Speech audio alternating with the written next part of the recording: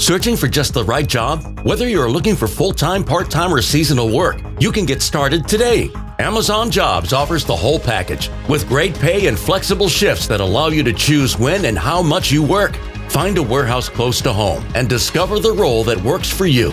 To get your application started for an hourly job, go to amazon.com/apply. That's amazon.com/apply. Amazon is proud to be an equal opportunity employer. Hurry in to Mattress Firm's July 4th sale. Get a king bed for the price of a queen or a queen for a twin and save up to $500 on Sealy. Plus, get a free adjustable base with qualifying Sealy purchase, up to a $499 value. Or shop Tempur-Pedic, the most highly recommended bed in America, and save $500 on all Tempur-Breeze mattresses. And get a $300 instant gift good towards sleep accessories. Only at Mattress Firm. Restrictions apply. See store or mattressfirm.com for details.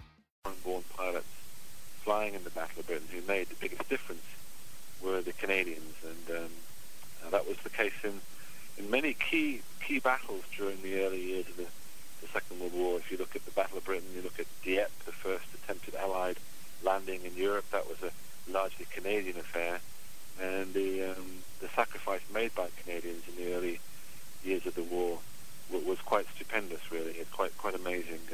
Some might say they had too much of a burden to bear, but certainly if you look at the history of Canadian involvement in the Allied campaigns in the early years of the Second World War in Europe, it was an astounding level of sacrifice and contribution. Well, you know, there's a very close tie between Canada and the United Kingdom, and there always will be. And yeah, I was very interested recently to read about Newfoundland and how I think that's the youngest Canadian. You wouldn't say province? A province? Yes, it's a province, isn't it? That's right. Canada. And I think it's only in the 1950s it became truly a part of Canada. It stopped being a British colony. And I think if you go there today, from what I was reading, there's still a lot of people in Newfoundland that feel closer to Britain than they do to Vancouver. Well, you know what? That is so true. That is so true. And the Canadian Maritimes have always been traditionally very, very tied to the motherland, as they like it to be called. 1-877-528-8255 is toll-free throughout the U.S., Canada, Alaska, and Hawaii. My name is Rob McConnell. Alex Kershaw is our very special guest, and we're talking about the story of the 7 Americans who actually risked everything for someone else's freedom. Not someone else, but the free world. The 7 that risked so much, were they ever allowed to come back home to the United States? One of the 7, a guy called Art Donahue, who's from rural Minnesota, he actually came back in the spring of 1941, but he was told very clearly that he must not wear his RAF uniform, which he was very angry about and actually quite bitter about. So when he came back to St. Charles, Minnesota, and got off a train, he was welcomed back by the people he'd grown up with, the town he'd grown up in. He was welcomed back by hundreds of people, but to his great annoyance, he wasn't allowed to wear his RAF uniform, and he'd been honored for bravery on at least 2 occasions, so he also could have been wearing medals, but because of the neutrality laws, had he been wearing the uniform of the Royal Air Force, which was a beautiful dark blue uniform, he could have been arrested and thrown into jail for violating those laws. Alex, please stand by. Alex, we have to take our commercial break with the news at the bottom of the hour. Alex Kershaw is our special guest, and his website is www.alexkershaw.com, AlexKershaw.com. Still to come on tonight's show, Bruce McBurney with Suppressed Technology, and Ellen from Premier Psychics, who will be doing readings for one and all who give us a call at 1-877-528-8255. And I've just been told by our technicians here that www.xzone TV is up and running. You can listen to us and watch us live from our new studios in Hamilton, Ontario, Canada. and we're coming to you exclusively on the Talkstar Radio Network.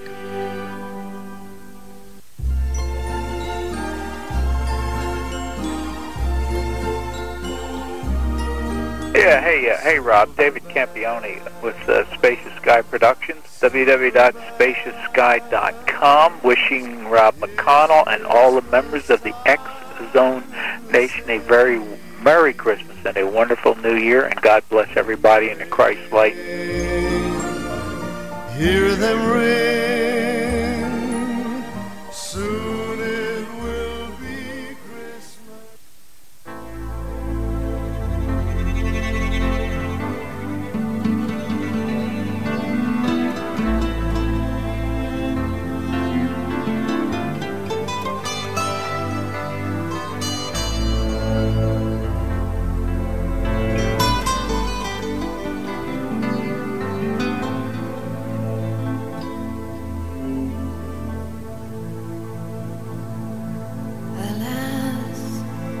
I love you do me wrong, to cast me off discourteously, and I have loved you oh so long, delighting in your company. Green sleeves was my delight. Welcome back to the X-Zone, everyone. My name is Rob McConnell. Alex Kershaw is our special guest. And by the way, for all of you who are wondering when Newfoundland did enter Confederation, it was on midnight on March the 31st, 1949. 1-877-528-8255 is toll-free throughout the U.S., Canada, Alaska, and Hawaii. Our email address is xzone@talkstarradio.com. On MSN Messenger, talkstarradio@hotmail.com. And our two websites, www.xzoneradio.com and www.xzonetv.com, where you can watch and listen to the show live from our studios in Hamilton, Ontario, Canada. Alex Kershaw is the author of a very interesting book that talks about 7 Americans who risked everything for someone else's freedom. And they did exactly that and saved the free world.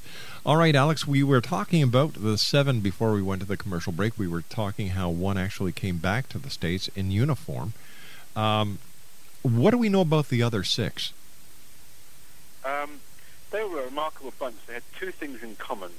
Number one, they were young and obsessed with flying. They'd grown up in the age of Amelia Earhart and Lindbergh in the golden age of flight. And they were convinced that America would eventually be drawn into the Second World War, and they wanted to do their part as fighter pilots. They didn't want to get drafted as a grunt and end up in a foxhole, say, in the Battle of the Bulge.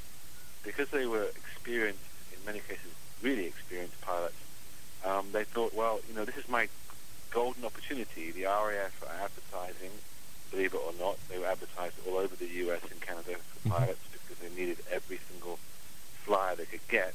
And so these guys rationalized, and they thought, well, okay, I'm going to accept this invitation from the RAF, go over there, fly with them, get trained, and then when America does join the conflict, I'll simply transfer to my own side.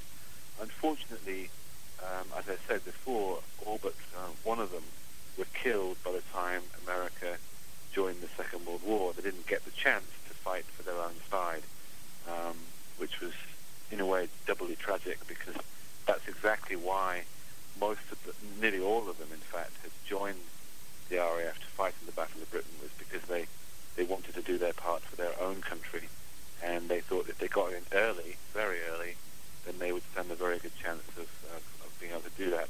I should add, without going on too long, but it was almost impossible to become a military pilot in America in the late 1930s and early 40s before Pearl Harbor. The U.S. Army Air Corps, it wasn't even an Air Force then, accepted almost nobody from America into its ranks. If you had a couple of teeth missing, any kind of physical defect, didn't matter whether it impaired your flying or not. You were out. And in fact, many of the guys that volunteered to fly for the RAF after the Battle of Britain, after October of 1940, when the Battle of Britain was essentially over, most of those guys were rejects from the U.S. Army Air Corps. So you have the ultimate historical irony of the very men who were rejected by the U.S. Army Air Corps ended up becoming the most lethal fighter pilots in American history when they later were accepted into the U.S. Army Air Corps after Pearl Harbor. Now, Alex, the fact that these 7 Americans broke neutrality laws, they were outlaws, but were they mercenaries? Oh, they were definitely mercenaries as far as the FBI and J. Edgar Hoover were concerned, and the State Department in America were concerned, definitely. They had broken laws and they were being paid, not very much, in fact, an absolute pittance by the RAF to fly as fighter pilots in combat. So yes, strictly speaking, they were mercenaries, but they didn't go over to Britain thinking of themselves as mercenaries, as guns for hire. Although that's in fact what they were, as far as some people were concerned. They went over thinking of themselves more as volunteers for the RAF at a time when the RAF needed all the pilots it could possibly get hold of. Sure. They were more idealistic than there wasn't money that motivated them. It was the notion that they would somehow be able to do their part in the Second World War as pilots rather than as in the infantry or being drafted into some service they didn't want to belong to. It must have been rather exciting to be in a dogfight in a 1940 Spitfire. Oh, it was incredible. You have to remember that during these dogfights, and these guys would be in very intense dogfights 3 or 4 times a day, every day, week in, week out. Their average lifespan was about 3 weeks. Holy They didn't have any G-suits, so when you watch Top Gun and these other fighter pilot movies of recent decades, you always see these guys in these suits which inflate when they have to make very steep turns or go into sharp dives. Back in 1940, there was no such thing as a G-suit, so when you turn the aeroplane, you felt that the turn with immense force on you, to the point that many pilots, when they were interviewed and when they wrote their memoirs later on, talked about this point at which you started to grey out. If you turn the Spitfire too tight, then you would start to lose consciousness, and then literally a grey curtain would start to fall down across your eyes. And the really good pilots could judge it. They could make that turn so tight that they could keep that curtain from falling all the way down, so they could stay conscious. Unfortunately, a lot of pilots couldn't do that, and they blacked out and crashed and died. So it was very, very psychologically, physically, emotionally, it was the most intense dogfighting that's ever existed.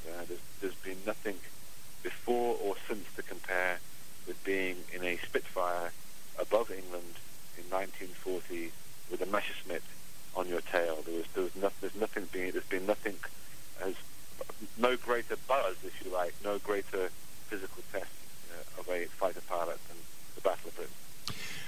I know that you've done an extensive study on the what it was like on the German side, and I was wondering if you could share those findings with us tonight. Well, I think it's important to remember that, to understand the conflict, you have to look at both sides. I think that often people see history through just one lens, which is the victor's lens, and I think that's dangerous. But I also think it's unfortunate because, for example, in the Battle of Britain, the German side was very, very interesting. These guys were actually almost identical in their background and their views about flying and their camaraderie to the British, to the guys who won in the end. Both sides were comprised mainly of young, middle-class, educated men who wanted to fly, and the only way they could get to fly was to join an air force. And the thing that struck me about the Battle of Britain and the German participation in that battle was that there was a kind of code of honor which both the British and the Germans held to. There were a couple of things that they just didn't do. This was before the kind of dehumanizing, all-out, total war that really sort of destroyed any sense of kind of moral prerogative on either side in some ways. You didn't shoot at a guy who was dangling from a parachute. That was just not done. You didn't shoot at a guy who had landed his plane and crash-landed and was stumbling out of the plane. You didn't do that. You didn't attack when the enemy was defenseless. That was just not done. And it's remarkable. There's hardly any example of either side breaking that kind of code of honor. So when I interviewed Battle of Britain veteran pilots who'd been in the Battle of Britain, they only spoke with respect of the other side. There wasn't this kind of hatred that you find with veterans of the Pacific War, for example, which was a very, very, very racist, brutal, dehumanizing conflict. The Battle of Britain was about as gentlemanly a conflict as we've seen in the 20th century, to the point where some of the really outstanding British aces ended up visiting their German counterparts as early as the late 1940s, just a few years after the greatest war in human history. The guys who'd been shooting at each other just a few years before were actually going and hunting stags and getting drunk together. Wow. That's how much respect they had for each other. Times certainly have changed. They certainly have. They certainly have. It's remarkable. There was a real sense of mutual respect among these guys, because literally it was one-on-one. It was one guy's machine against another guy's machine. It was about as fair a fight as you could get. The Messerschmitt Me-109, which is the German plane, was a superb airplane and was pretty much well matched against the Messerschmitt, the Spitfire that the British flew. So it was really just a question of whether one guy could be smarter and have quicker reactions than the other. They certainly didn't have better weapons than each other, and they certainly didn't have the advantage of numbers. That's right. It was one guy against the other in the sky, and the best guy usually won. There were no infrared target sensors on the missiles. There were no missiles back then, and it's funny because from what I understand about the present electronic warfare that they use in the air these days, it's very rare that the enemy is seen. No, exactly, yes, and it was the opposite back in 1940. You had to see the guy. You had to get pretty close to be able to guarantee the kill. You had to be within around about 250 yards. If possible, you wanted to get even closer, as close as possible, ideally. But you had to be around 250 yards away to stand a chance of shooting the other guy down. Which, if you compare that today, if you're 250 yards within any kind of object or the enemy, it's a miracle, and you're going to die very quickly. But back then, you really had to get close because it was all about getting the guy in your sights. You had your gun sights, and you had to get that Messerschmitt right in the middle, and that was very hard to do unless you were very close. I was wondering if you could tell us a little bit about the German aces, Mulders and Galland. Mulders and Galland were the two most glamorous and famous German aces from the Battle of Britain. They actually were tied at the end of the Battle of Britain in November of 1940. They were both tied on 50 kills each. They had both killed 50 Allied planes. And unlike on the British side, the Germans were very much into the kind of propaganda war. It was very much a contest to see which German ace could be the highest scoring pilot during the battle. And there were several very, very skilled, very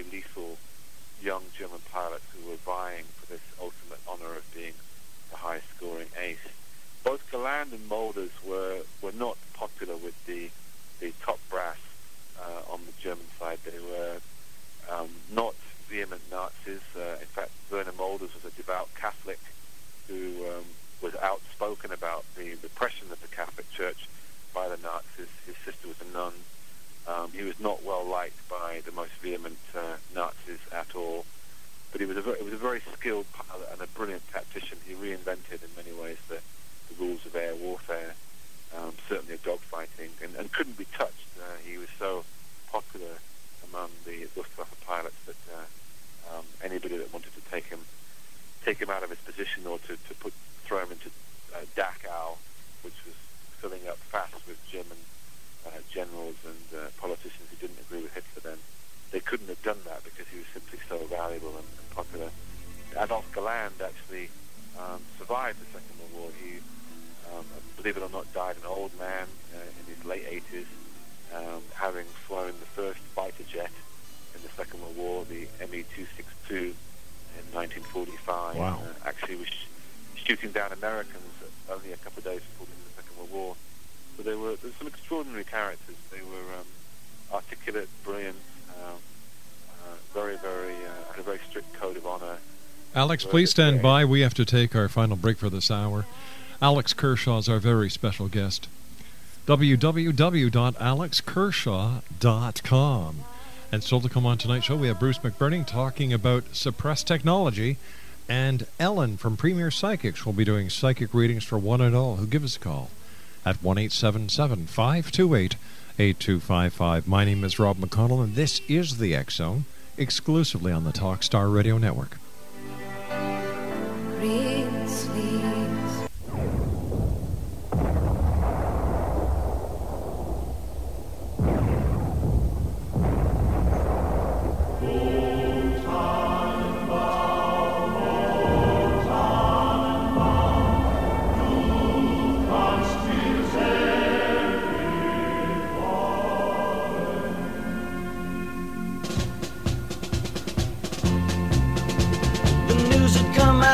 In the First World War, the bloody Red Baron was flying once more. The Allied command ignored all of its men and called on Snoopy to do it again. It was the night before Christmas, 40 below, when Snoopy went up in search of his foe. Spied the Red Baron, fiercely they fought. With ice on his wings, Snoopy knew he was caught.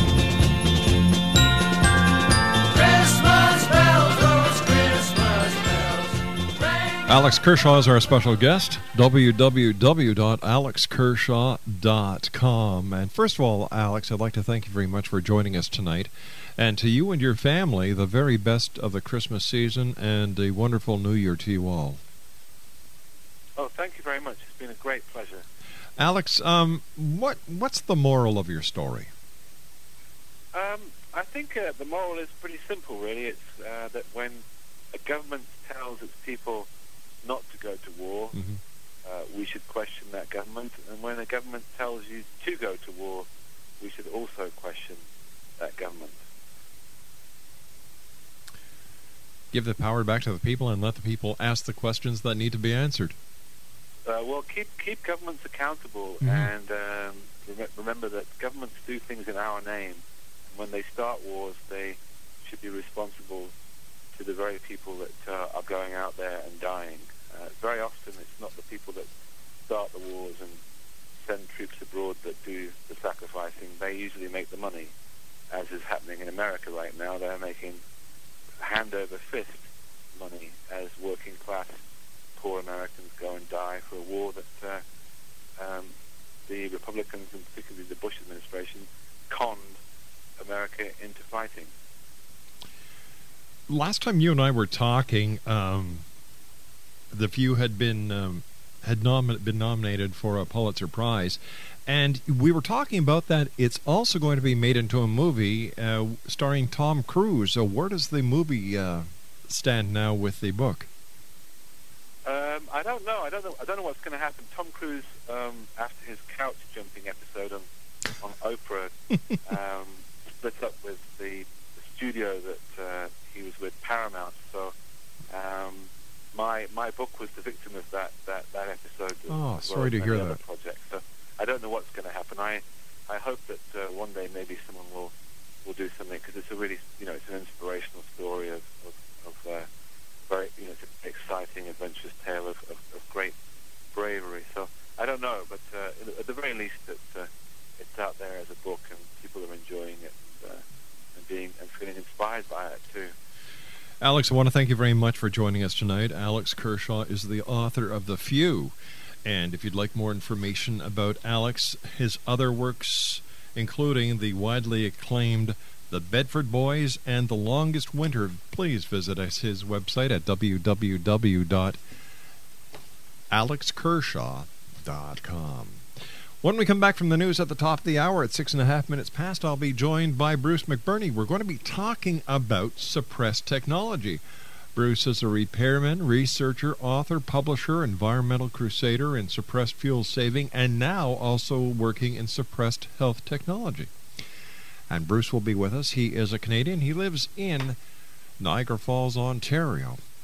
1-877-528-8255 is toll free. My name is Rob McConnell, and this is the X Zone, a place where people dare to believe and dare to be heard, live and around the world on the Talkstar Radio Network from our studios in Hamilton, Ontario. I'll be back after the news at 6.5 minutes past as we continue investigating the world of the paranormal, the science of parapsychology, as well as conspiracies, specifically suppressed technologies. Cried out, "Merry Christmas, my friend!"